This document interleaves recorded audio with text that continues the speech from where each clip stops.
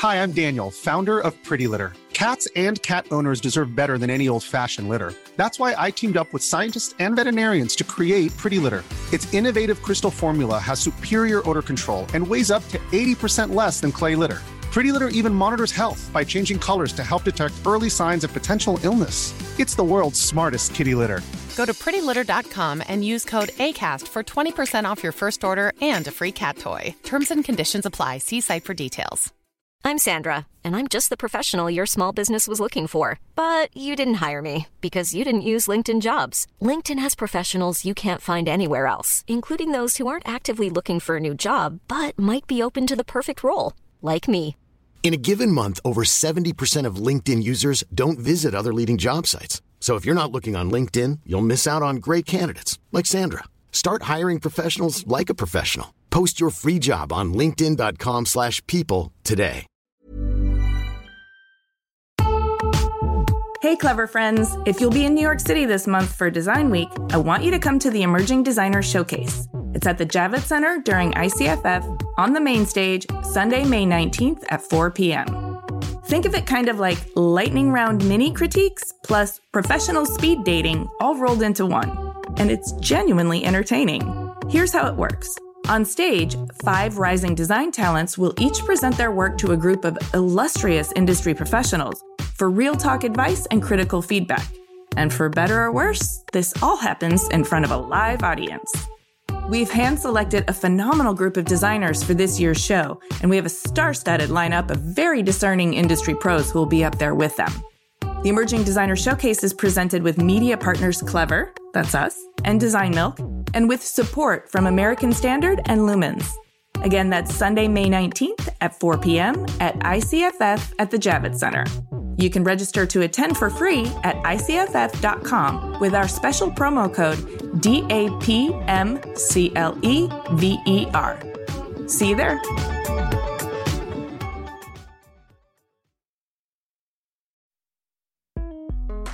You're moving along solving specific problems as you understand them within the context of the realm of the time and where you're working. The idea that you are predicting these things or that these things become culture are happenstance. Hi, everyone. I'm Amy Devers, and this is Clever. For this episode, I'm speaking with the legendary Paula Scher. Whether or not you're consciously familiar with some of her iconic record covers and corporate identities, you've definitely experienced her work. It has helped to shape our collective culture by virtue of its power, ubiquity, influence, and zeitgeisty resonance.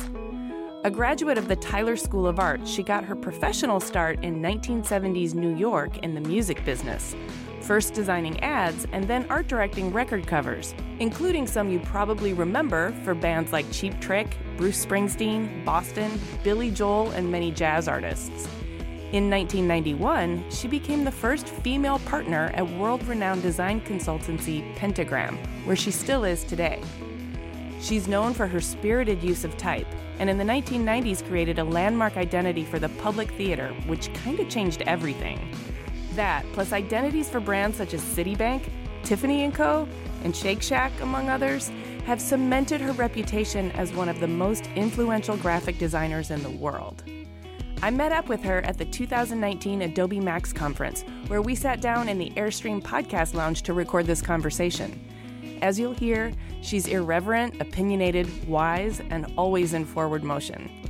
This one made a big impression on me, and I'm very excited to share it with you. So Paula, take it away.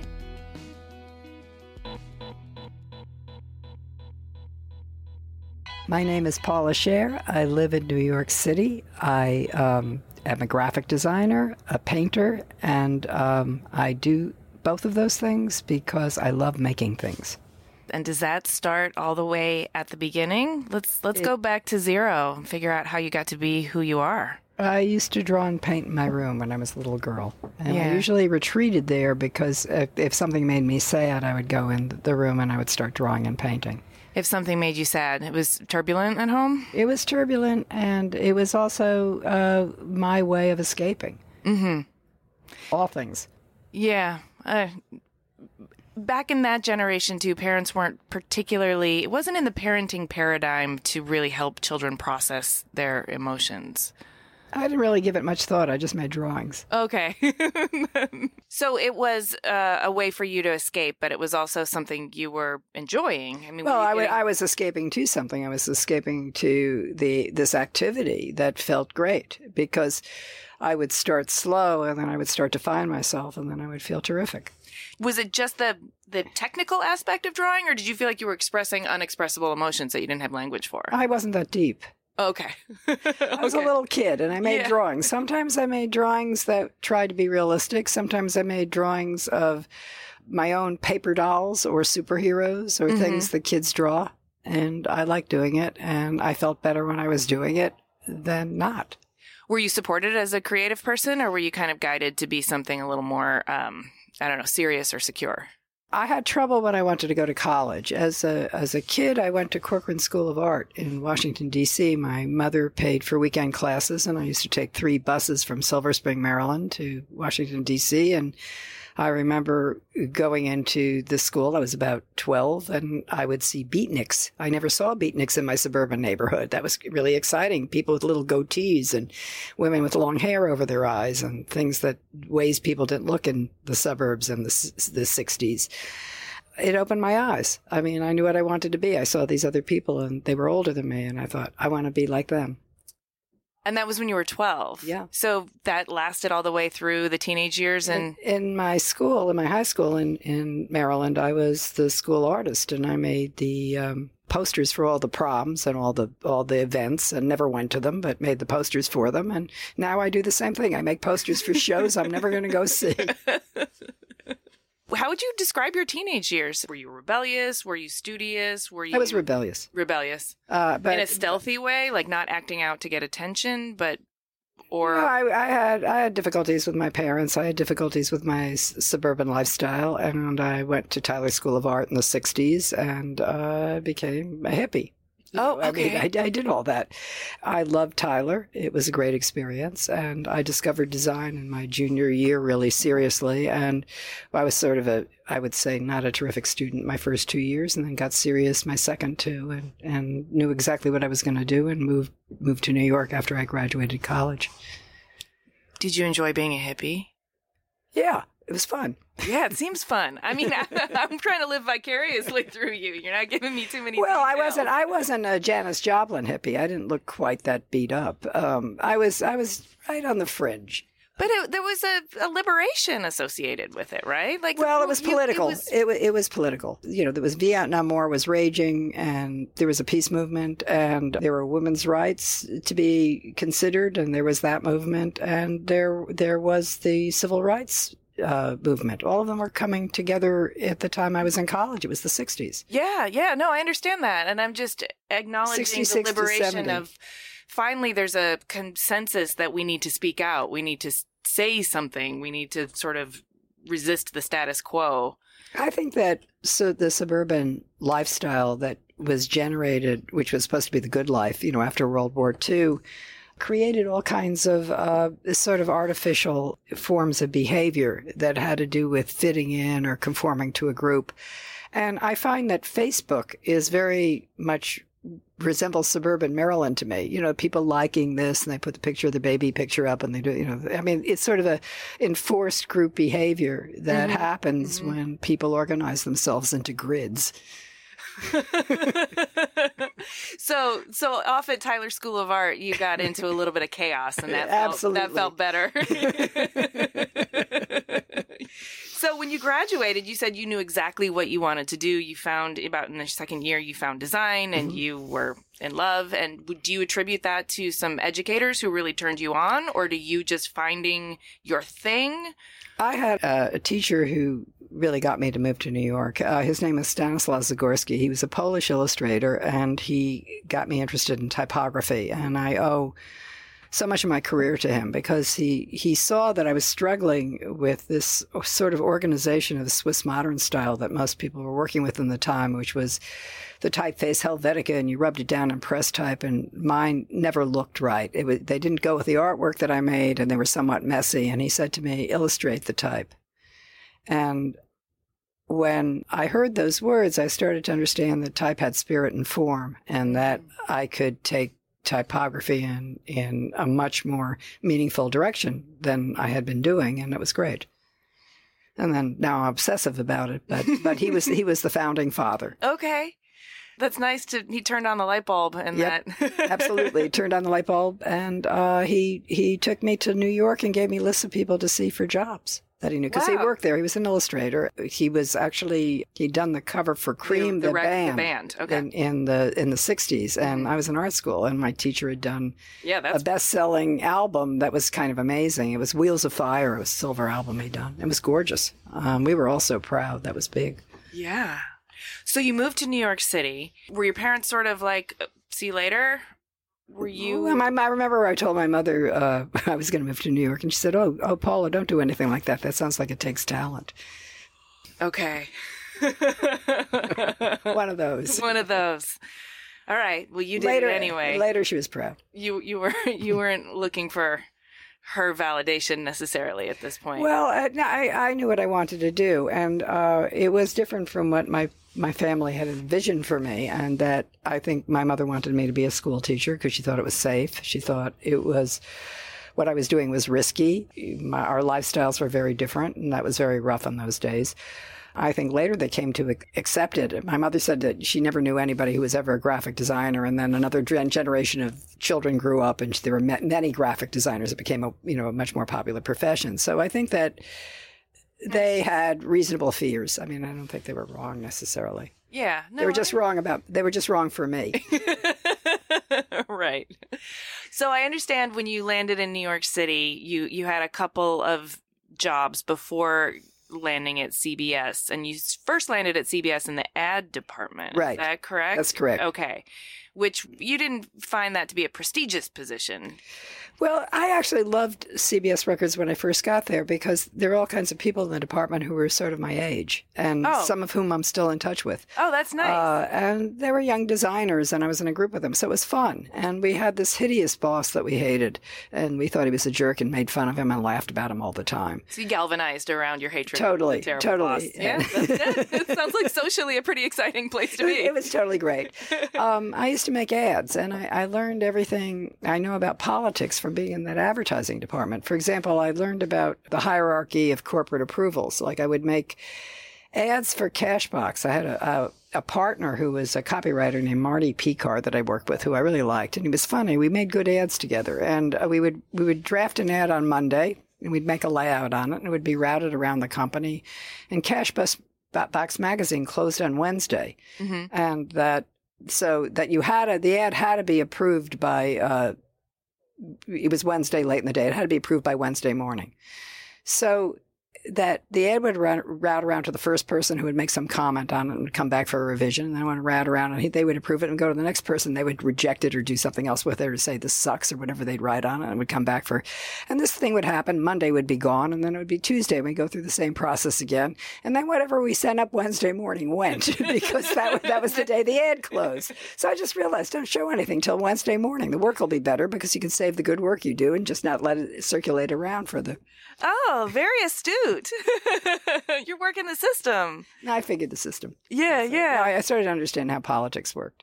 And when you understand how politics work, and you sounds like you didn't have any sort of apprehension or fear about, I don't know, maneuvering within the political system.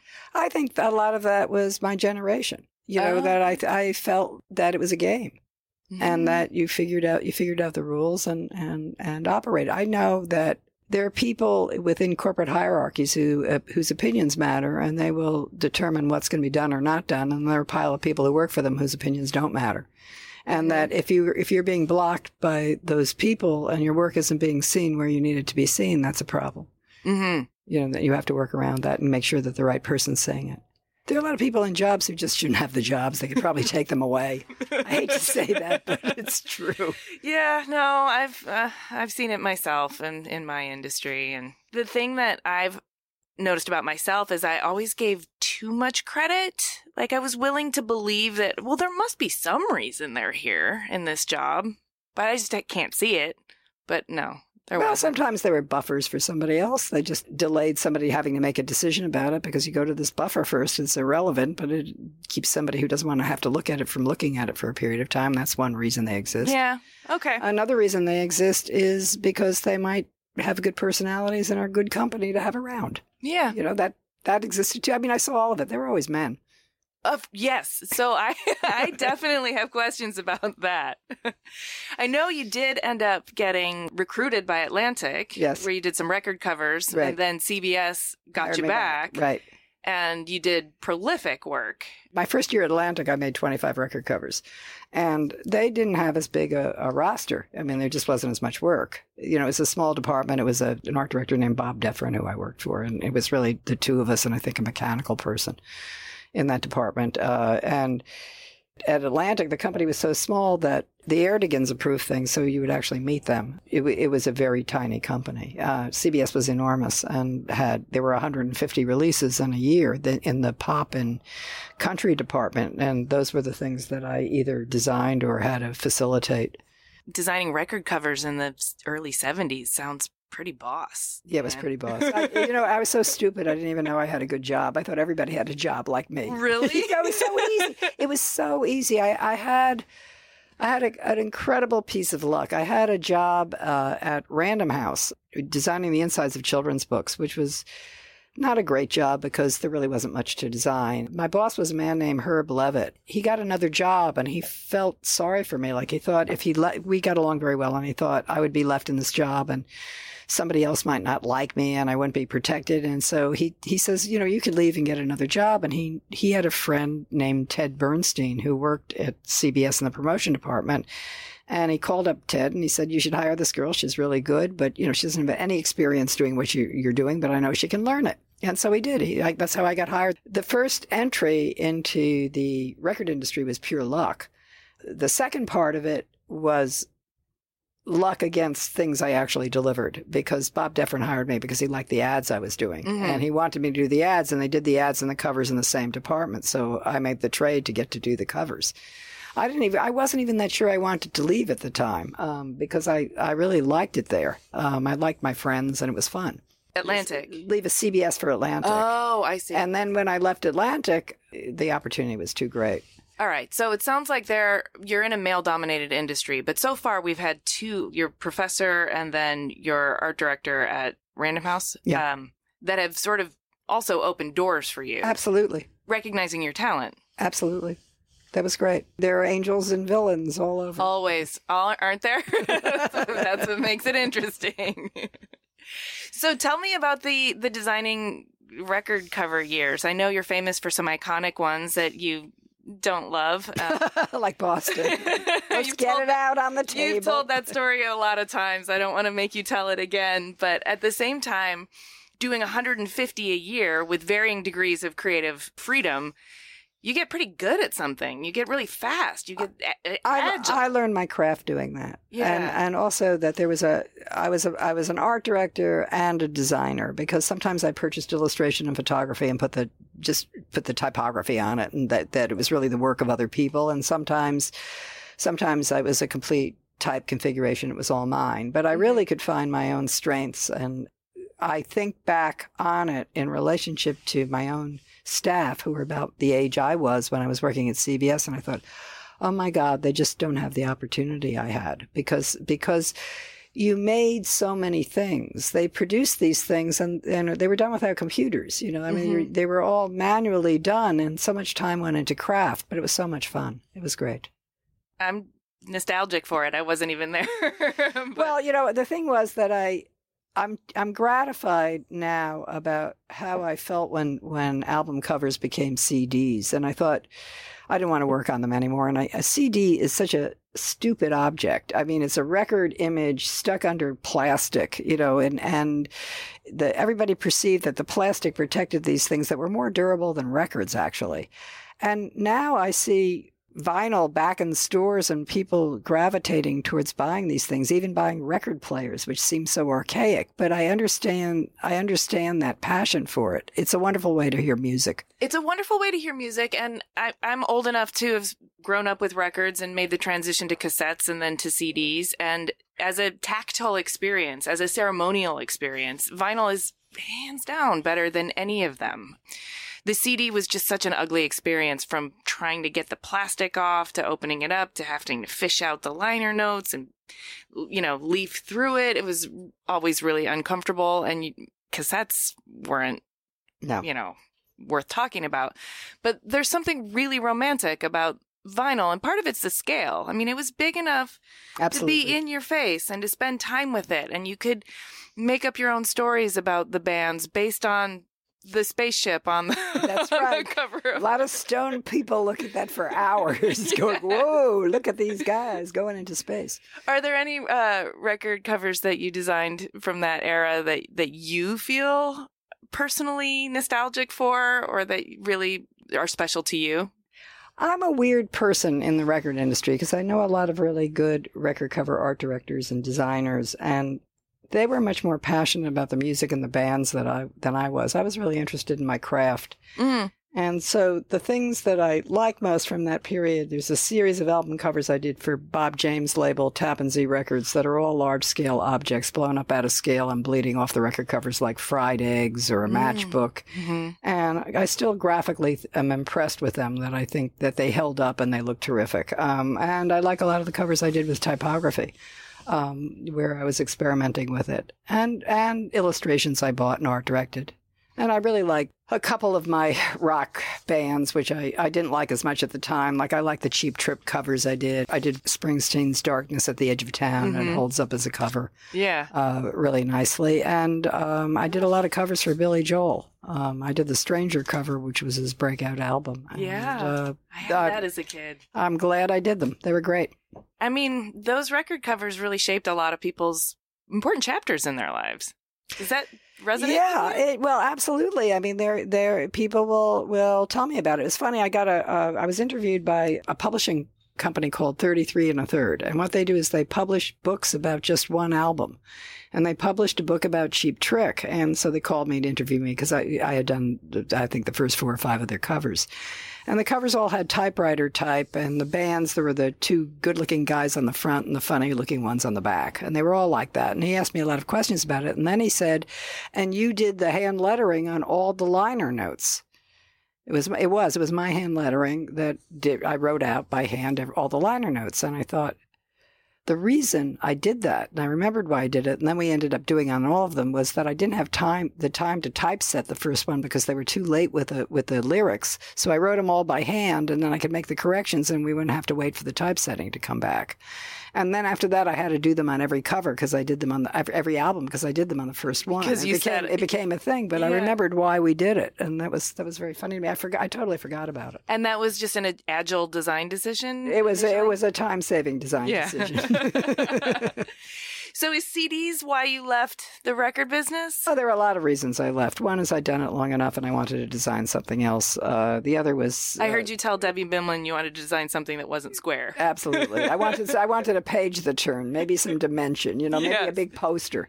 I did want to really break out of that. And then the industry ran into financial difficulties and they were having layoffs, and it was very scary there. And what was the most fun became sort of depressing and it's terrible.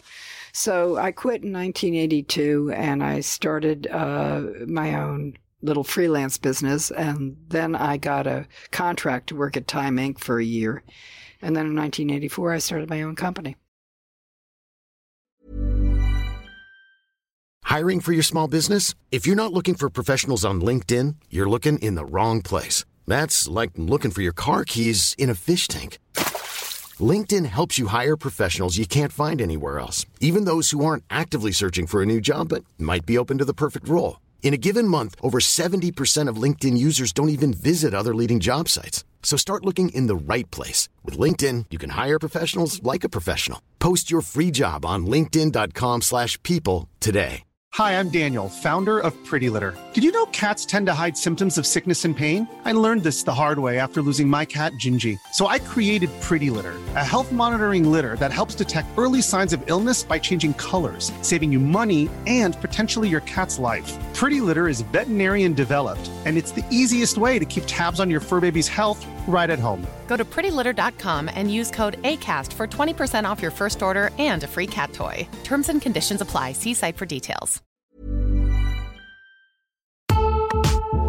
Clever is supported by Tools and Weapons, the podcast hosted by Microsoft Vice Chair and President Brad Smith. A recent episode took Brad to Venice, where he connected with Yves Ubelman, a partner whose company, Econem, has developed a game-changing technique for creating digital architectural models so comprehensive they've been dubbed twins. During the relative quiet of the pandemic, Yves and his team used drone-captured photography and powerful AI to create a full-scale digital twin of Venice, a city threatened by climate change and over-tourism. On Tools and Weapons, Yves tells Brad how he's using this incredible technology to help preserve some of the world's most endangered cultural heritage sites in pristine detail so they can be studied and appreciated for generations to come. To stay current on some of the most innovative people working with AI today, follow or subscribe to Tools and Weapons with Brad Smith wherever you get your podcasts. Hey, Clever listeners, we're getting excited for New York Design Week in May. This year will be better than ever. ICFF, North America's leading platform for contemporary design, will take place from May 19th to the 21st at the Javits Center in New York City.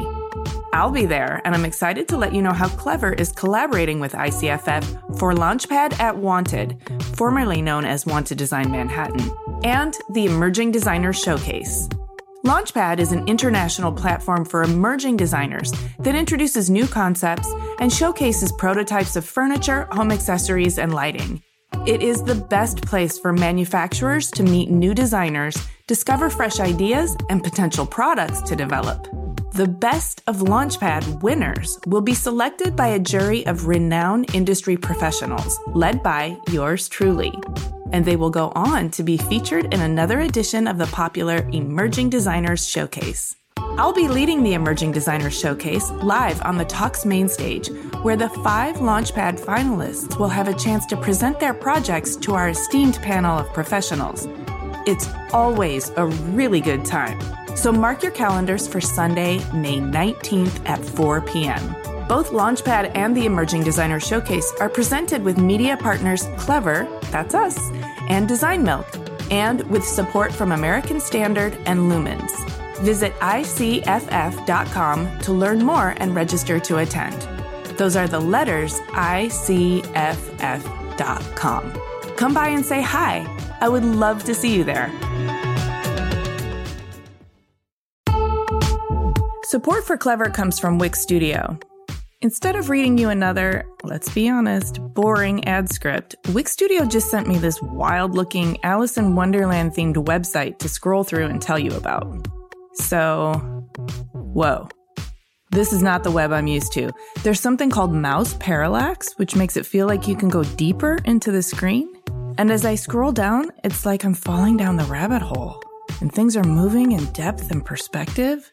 Even my cursor has morphed into a glowing little orb. There are all these no-code animations that make this place feel organic and alive. And Alice is wearing some pretty cool shoes, by the way. Okay, I know I'm mixing up my narratives now, but we are definitely not in Kansas anymore. Your turn to go down the rabbit hole. Build your next web project on Wix Studio, the platform for agencies and enterprises.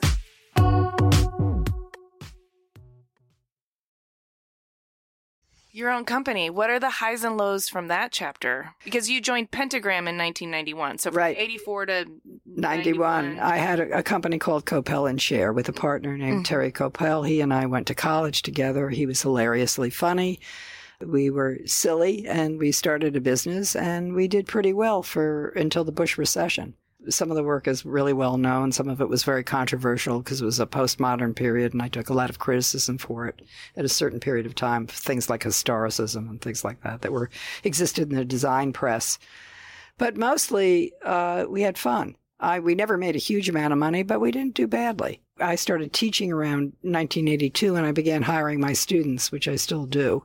And they staffed the place, and it was a hot little shop for a period of time. It was great. And then it wasn't. In 89, Terry's specialty was magazine design.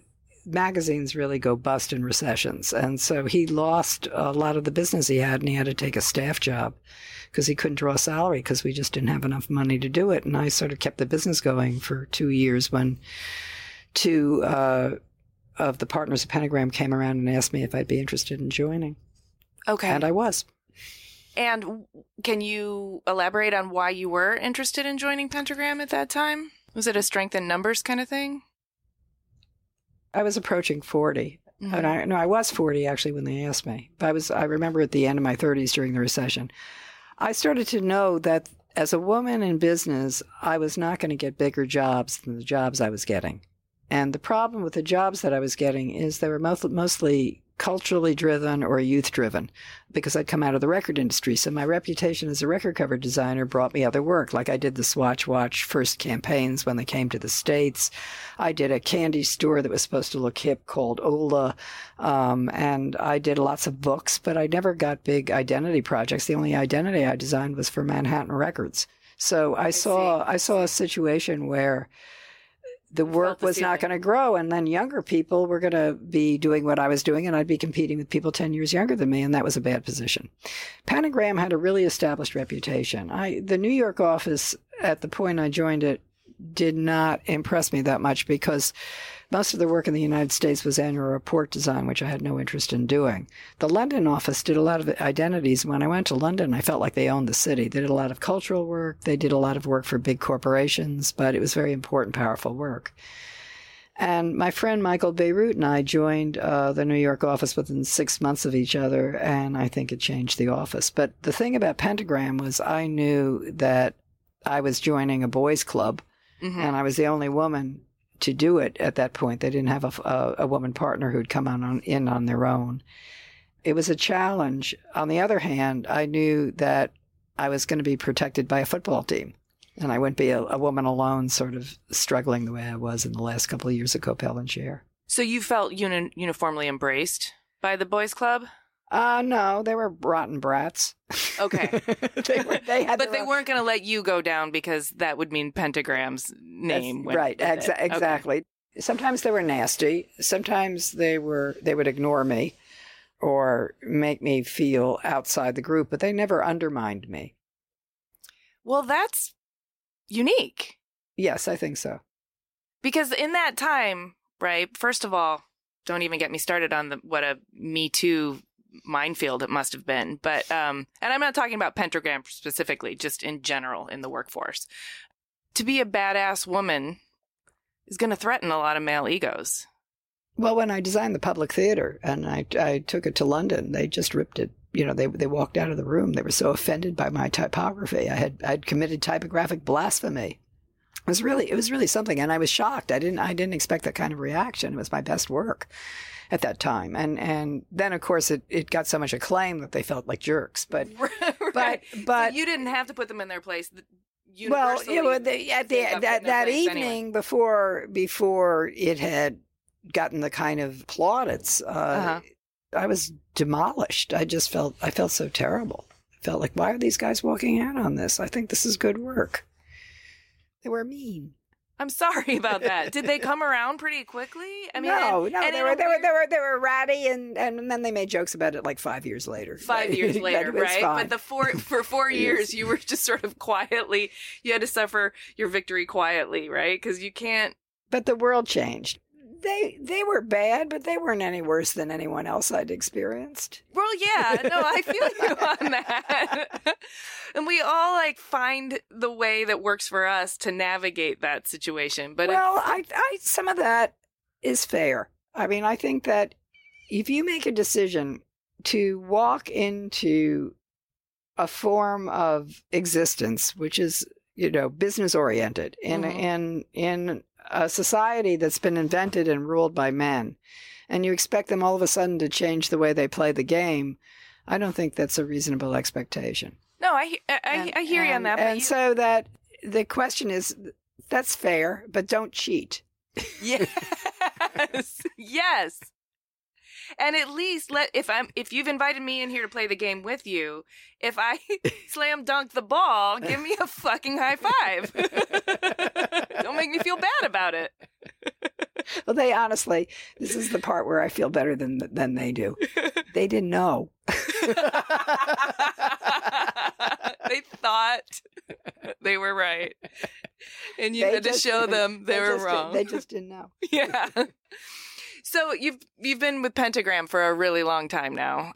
It's fair to say that you've designed identities that have absolutely worked their way into our collective subconscious and in incredible and powerful ways. Do you feel powerful? Not especially. Isn't that interesting? Well, my husband, Seymour Quast, he was a legend when I met him, and he makes work all the time. And what I learned from him is that you're in this thing to make stuff. Mm-hmm. And that when you're making stuff, that's terrific. And if people have a great response to it, or it affects the way they feel about society or whatever they do, that's terrific. But you're only as good as your last piece, and you got to keep making it. I don't think about those things because they don't have anything to do with why I'm doing it. You know, they're a byproduct of it. And the point is the next one.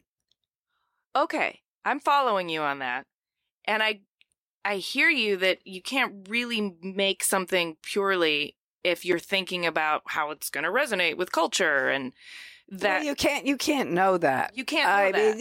You can only make suppositions. I mean, I just finished a book on the public theater. It'll be out in March. And that I wrote the book completely from an identity perspective of it, is that as identity designers, we assume we're going to make these things that people are going to recognize, and they're going to affect the culture, and they're going to affect the culture positively for the corporations and the organizations that need these things. Mm-hmm. But the fact of the matter is there's no way we could know. I designed the public theater posters in 1994, and there was no way I could have anticipated Instagram. Right. You know, and all the things that change the way you communicate. You know, and you do these things, and then you have to adjust for them, and you have to be aware of them, and then you have to move on to the next thing.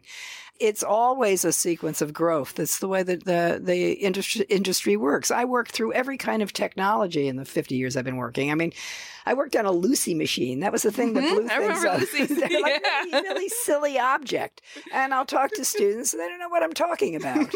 They never saw an X-Acto knife, let alone a razor blade. God, so many of us lost fingertips with those X-Acto knives. So you know, these are all the tools that you go through time and you remember, and you're on to something new in the next thing. But it is really, really the next thing you do that matters. I concur. But at some time, can you not look back at your life and take pride in the work that you've contributed? I see a lot of flaws. I also, know that. And then if I want to be reminded of them, there's always the Boston cover. All right. What fascinated me about that cover, what I really, really love about it, is that it seems to live on, and that it's something that became part of vernacular, and that is amazing. Mm-hmm. And I can't say that that's me. You know, like that's circumstance of a graphic existing at a certain point of time of hitting some zeitgeist in 1976, which predated Star Wars, which was 1977. And all of a sudden there are these, you know, the sort of cartoony painting of spaceships leaving the Earth, and 16-year-old boys just loved them. Mm-hmm. You know, just like they like the Star Wars movie and still do. And like it seemed to hit this zeitgeist, which really had nothing to do with my input, because I wasn't looking at it like that. That was a silly idea to solve a problem with Tom Scholz, who was the director of the band, who was the leader of the band. And we thought he would like it because he wanted something science-like on the cover, because he was from MIT. But you don't think you can claim any sort of consciousness of the zeitgeist? No. Really? You don't know those things. It's like exactly the same in the public book of how you're moving along solving specific problems as you understand them within the context of the realm of the time and where you're working. The idea that you are predicting these things, or that these things become culture are happenstance, and they're happenstance against your supposition that it might work. That's all. Sometimes they do, sometimes they don't. And that's what we do. Right. So your supposition that it might work, that's sort of like the scientific hypothesis, right? How do you form these suppositions, especially when you're dealing with an identity? That's a big, messy thing to filter out through something that's graphically recognizable. Well, sometimes it's not hard. Oh, okay. It depends upon what it's for and what it needs to do. Okay. Probably the fastest identity ever designed was the Highline logo. I knew what it was because I had to do it for free, and I wanted to get rid of this thing fast. So, it was an H. It was easily a railroad track. It was a park. It was a perfect symbol for them. It was easy to do. When they're easy to do, they're usually right because you've sort of put together two disrelated pieces of information that both connect to one thing, and that's gonna create a narrative. Okay. In most situations with clients and doing identities, I ask them a lot of questions about where they are, how they got there, where they want to go, what do they like, what do they don't like, and that's what I'm doing with you right now. That's exactly. Well, that's how you find out stuff. Yeah. Then you solve. Yeah. Okay. You said 50 years in the business now. Just about. Yeah. So that's a lot of projects under your belt, and I'm assuming you get to choose which projects you want to take on. No. Sometimes I'm very, very busy and I can turn things down, and sometimes I'm not. Okay. So I would say that I'm picking and choosing. I'd say the projects are better than things I'd been offered before, and I do turn down things I don't want to do, but not if I'm not busy. Do you have any criteria that is deal breaker, or the criteria for the ideal projects you'd like to take? Well, I don't like working with advertising agencies because I don't like the way the projects are structured. I like to have a direct client with a contact. And when you work with an advertising agency, they're a middleman between you and the client. Mm-hmm. A lot gets lost in communication. But I like working with people who work in marketing departments or advertising departments inside corporations. I find them to be good clients. But not agencies, because agencies are still pleasing somebody else, and I'd rather meet those people first than have to go through the agency, because it doesn't really matter what they think since they're still at the mercy of somebody else. It's sort of like the same hierarchical thing from CBS. Yes. It's like that's not a good relationship. I want to talk to the person who says yes or no. I don't want to talk to 20 million middlemen because I can't get anything done that way. And that's a waste of time. So it factors into how I make a decision. Pentagram as a whole tends not to work a lot with middle management. There are a lot of projects that exist on a middle management level, and they're very difficult to achieve anything successful because you're not dealing with final decision makers. And are you in a position now where you can sort of say, like, I'm only going to deal with the people who are final decision makers? And well, I mostly get projects where the final decision makers are involved because if it's the identity of a company, why wouldn't they be? Right.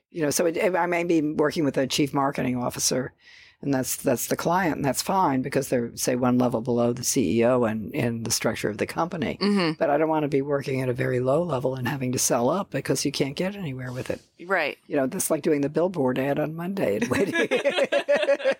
Making tons of revisions until all the soul is sucked out of your ad and it goes through on Wednesday. That's right. Still, though, there are all of these people involved in a project. If you're dealing with the upper management or the people who are making the decisions, I'm sure you've got people on your team that are in various positions, serving various roles. Right.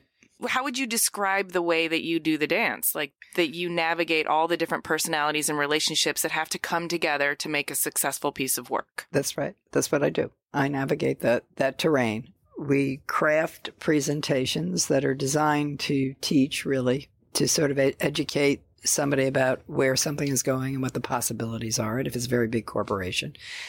So that when they see this, they can interpret what the intention is. Well, the thing is, what you want to do is play back to somebody visually what they want. In other words, what they're looking for in relationship to their company. And to find that out is generally you ask a lot of questions about their milieu. Like, what is the reason for doing the identity? What's wrong with what you got? If you could change that, what would it be? Any part of it you would keep, or would you throw everything out and start from the ground? Who do you admire? What do you think is good? Who are your competitors? What do they look like? I mean, that you're asking all these questions to find out what a preference is, and that you generally can isolate. I found that in a recent company I worked for, that they hated the logo and they'd like to throw it out, but they didn't mind the color. And they didn't mind what the logo was. They just didn't like the way it was done. You find this thing out and then you realize, well, okay, you can keep pieces of the component, but you can craft something completely new out of it. So it doesn't feel like a dated thing. And that's what you do. And you find it's easy pretty much to get agreement about it because they've pretty much told you exactly how to do it. And then you can communicate that pretty easily to the other people on your team that are helping you execute. Oh yeah, they know my team. They know exactly what I'm talking about, and that's we start with hand drawn sketches, and we sort of sketch back and forth to each other till we know what we're going to work up. Then we work it up on the computer. Then we make little sort of things. And we make till it becomes sort of baked into both of you. Right, and it's the best part of the job. That part. Yeah, it's really fun. I can see it in your eyes. It's great. You really enjoy that. Yeah, no, it's great. I love it. What is it about that back and forth that you really like? It's the fine tuning. No, we're making stuff. Yeah, it's it's the part of the job where you think, "Ooh, this is going to be the best thing I've ever done." It never is. It never is. But you always think for that moment in time, "Ooh, this is really going to be good." Yeah, that's so exciting. That is a good feeling. Yeah, and then it lasts for a second. It's over. But you chase that high, and the next one. And then it only goes down. I did this diagram of a meeting like that where you present something and you've got the group up to the highest level expectation, and then somebody sort of rebuts, and they bring it down lower, and then you sort of pull it back and you start talking it up again, and you get to one point where it's about as high as it's going to go, and the meeting must end there. Because it'll never get that high again. Never get that high again. That is brilliant. And it's so true. And I think I've definitely been in meetings where it's just gone down and down and I'm just trying to wrestle it back so hard. Instant death. You can't. Okay, you've been in enough meetings to really figure that out. I've been in a lot of meetings. Okay, you're also a painter and an educator. Tell me about what those offer you creatively and what you offer to them creatively. Well, the painting came out of a desire to make things, again, tactily, like being the kid in the room. Because I think by the late 90s, I felt like I really didn't touch anything anymore, and I missed it. So at my weekend house, I started painting these large-scale maps, which I had done small scale before I decided to really invest energy into it.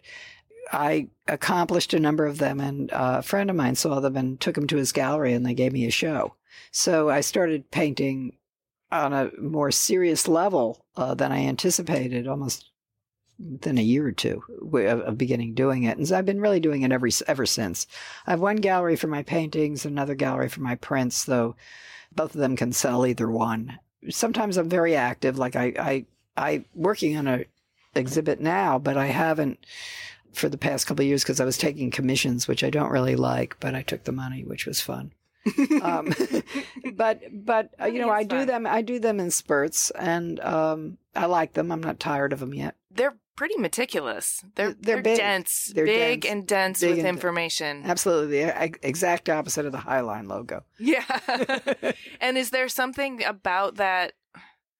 I mean, are you almost creating projects for yourself that are long and dense and well, yeah, I did that. So they never end? Well, no, they end. They usually take about 4 to 6 months. It really depends. If I'm having a show, they have to end. Right. But if they're big, and I'm working on a very big painting now, which I think I'll complete in about 2 more weeks, but I've been working on it for about 5 months. I think the thing with them is that they are the opposite of what I do all day, which is make fast decisions and think of things quickly and delineate them quickly. Okay. And that this is slow and laborious, and it's the opposite of what I do all day. That makes a lot of sense. Do the maps have anything to do with your father was a map maker, That's correct? Right. That's right. My father was a photogrammetric engineer. He was involved in the science of photography, and he started working as a field survey man on the TVA in, I think, Roosevelt's last term.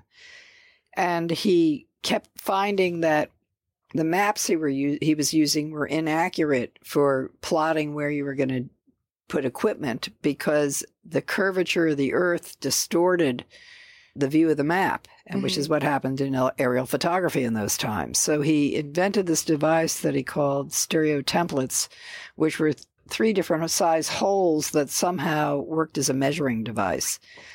It worked on lenses. A photogrammetric engineer is the science of cameras. And what the measurement did is it adjusted the way the lens was positioned within the camera to compensate for the curvature of the Earth. So it corrected sort of distortion in aerial photography, which Google Maps would not exist without that computation. Whoa. If you think about, like what happens, and you even see some funky stuff there if you actually blow it up big enough. You see how the lens doesn't work.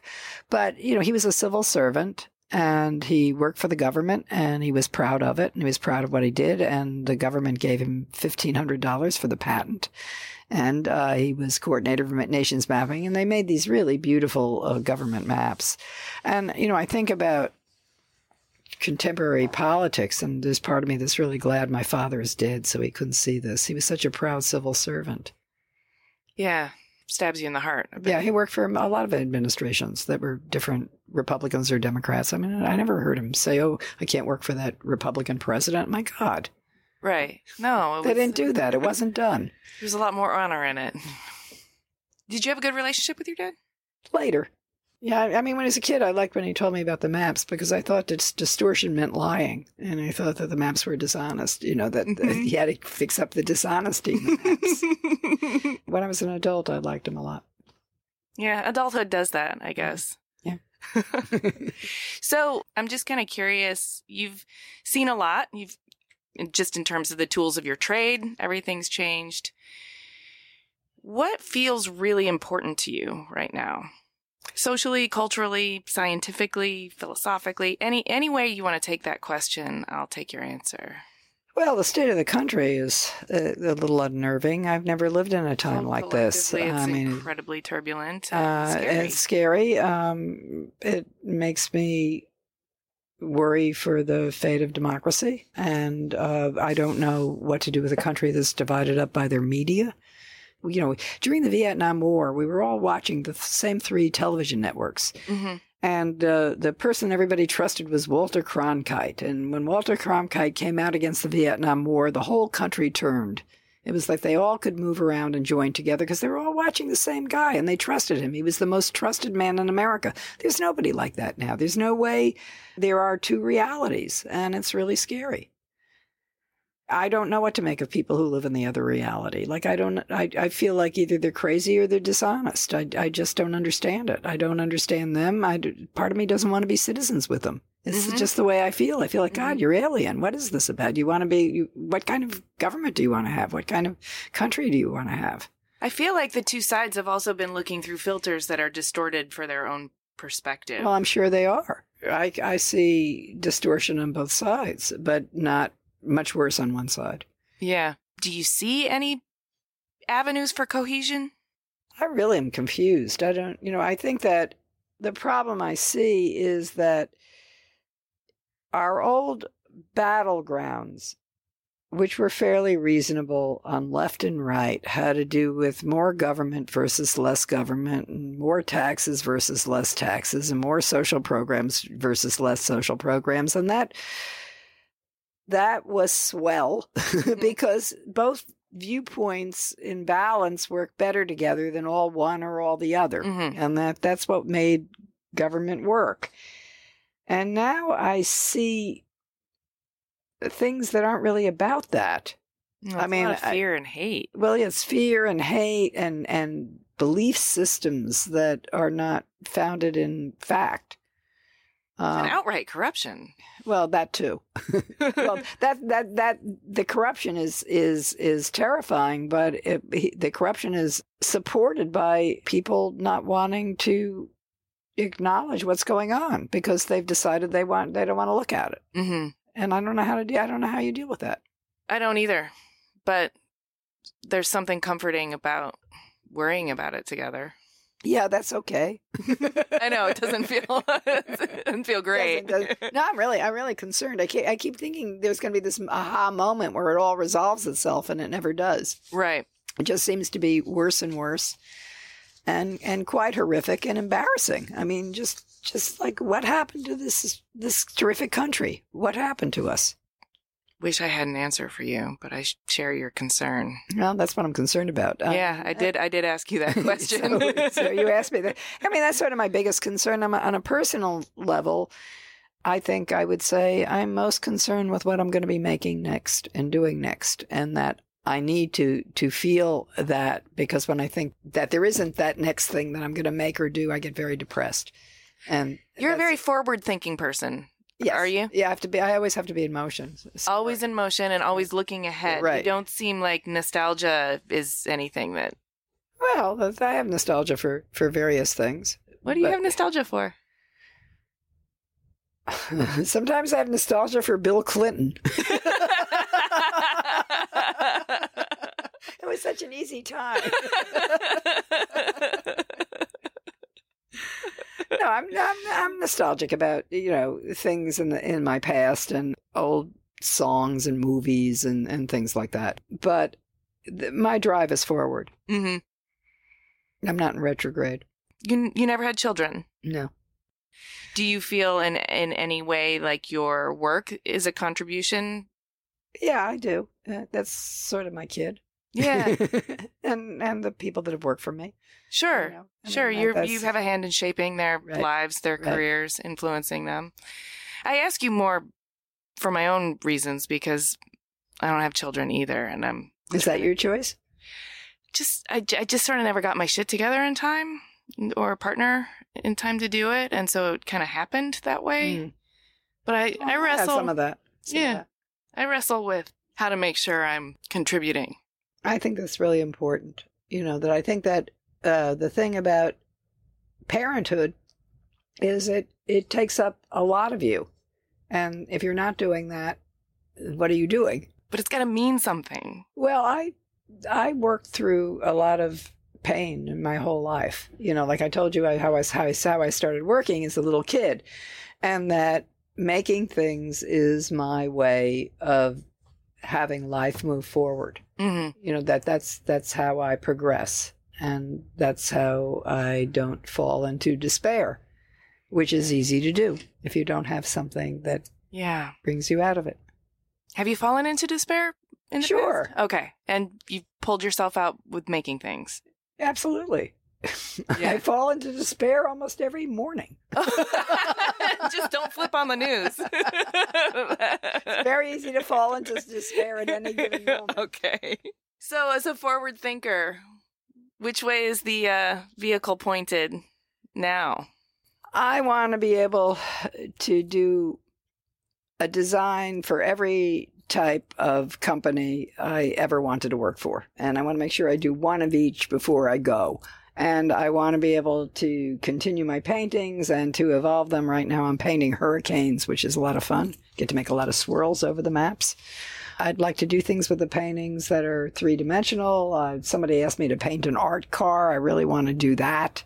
I get asked to do interesting things from time to time in terms of doing murals, and I like doing those things, and I just want those to continue, and I don't want people to stop asking me. Yeah, I hear you. Is there anything outside of the graphic design painting world that you really want to do? I don't know, skydiving or, No. I don't want to go skydiving. I definitely don't want to play a sport. I like to go swimming, but I do it on my own pace. Okay. No adventure that's sort of... Well, there's travel I would like to do, but I just don't... I haven't been able to figure out how to make it part of my timetable. Gotcha. And I think if I really wanted to do it, I would have. Right. So people always ask me about work-life balance. What's wrong with not having a life? Where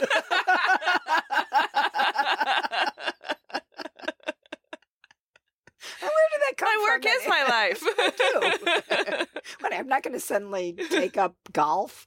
Yuck! I just don't want to do that. You don't have to. Nobody's making you. Do you allow yourself to feel successful, or does that feel lazy somehow?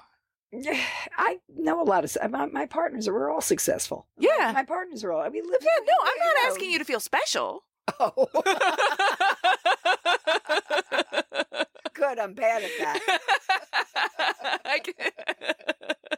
No, I mean, you can look back at your life and say, yeah, I did something with merit. The thing is, sometimes I feel like a fraud. I have to admit, that You give a presentation, everybody says, oh, gee, you're terrific. Oh, thank you. But, and they're asking questions like I'm some kind of guru. And I really don't feel like that at all as a person. And it's not about trying to be modest or anything. It's just like it feels icky. I don't have the interest in being that person. That's not what I'm about. I'm about the making of the thing. If you want to ask me how you make it, I can tell you how to make it. If you want to ask me, how did you get it made? I can tell you how it got. But, do you feel sick? No, I don't feel successful about it. I feel like that's what I do. But you don't feel ineffective. No, I'm not. You can't make that stuff and be ineffective. Right. So I guess really what I'm asking is, what's your definition of effective or success? And I'm not asking you to feel like a guru or special, but, executing on your vision is a kind of success, right? I feel sometimes I can really feel it, and I feel great. Like when I feel like I've solved something and I've made somebody else see it, I feel terrific. Because that's what I want to have happen. So, of course, I feel terrific, but I also feel terrific if I get a really good haircut, Don't we all? It's still... so it's to say, it's like, oh, good, it worked. Well, you are just phenomenal to talk to. I've really, really enjoyed this. And there it is. Heartfelt thanks to Paula Scher for sharing her story, and many thanks to Adobe Max and Airstream for hosting us for this chat. And of course, thanks to all of you for listening. To see images of Paula's work and read the show notes, click the link in the details of this episode on your podcast app, or go to cleverpodcast.com, where you can also sign up for our newsletter. If you haven't already, please subscribe to Clever on Apple Podcasts or wherever you get your podcasts. And if you like what you hear, please consider giving a rating and a review. It really does help a lot. Find us on social and share your thoughts. On Twitter, Instagram, and Facebook, we're at Clever Podcast, and you can find me at Amy Devers. Clever is created and produced by me, Amy Devers, along with Jamie Derringer. Our production company is 2VDE Media, with editing by Rich Straffolino and music by L1011. Clever is proudly distributed by Design Milk.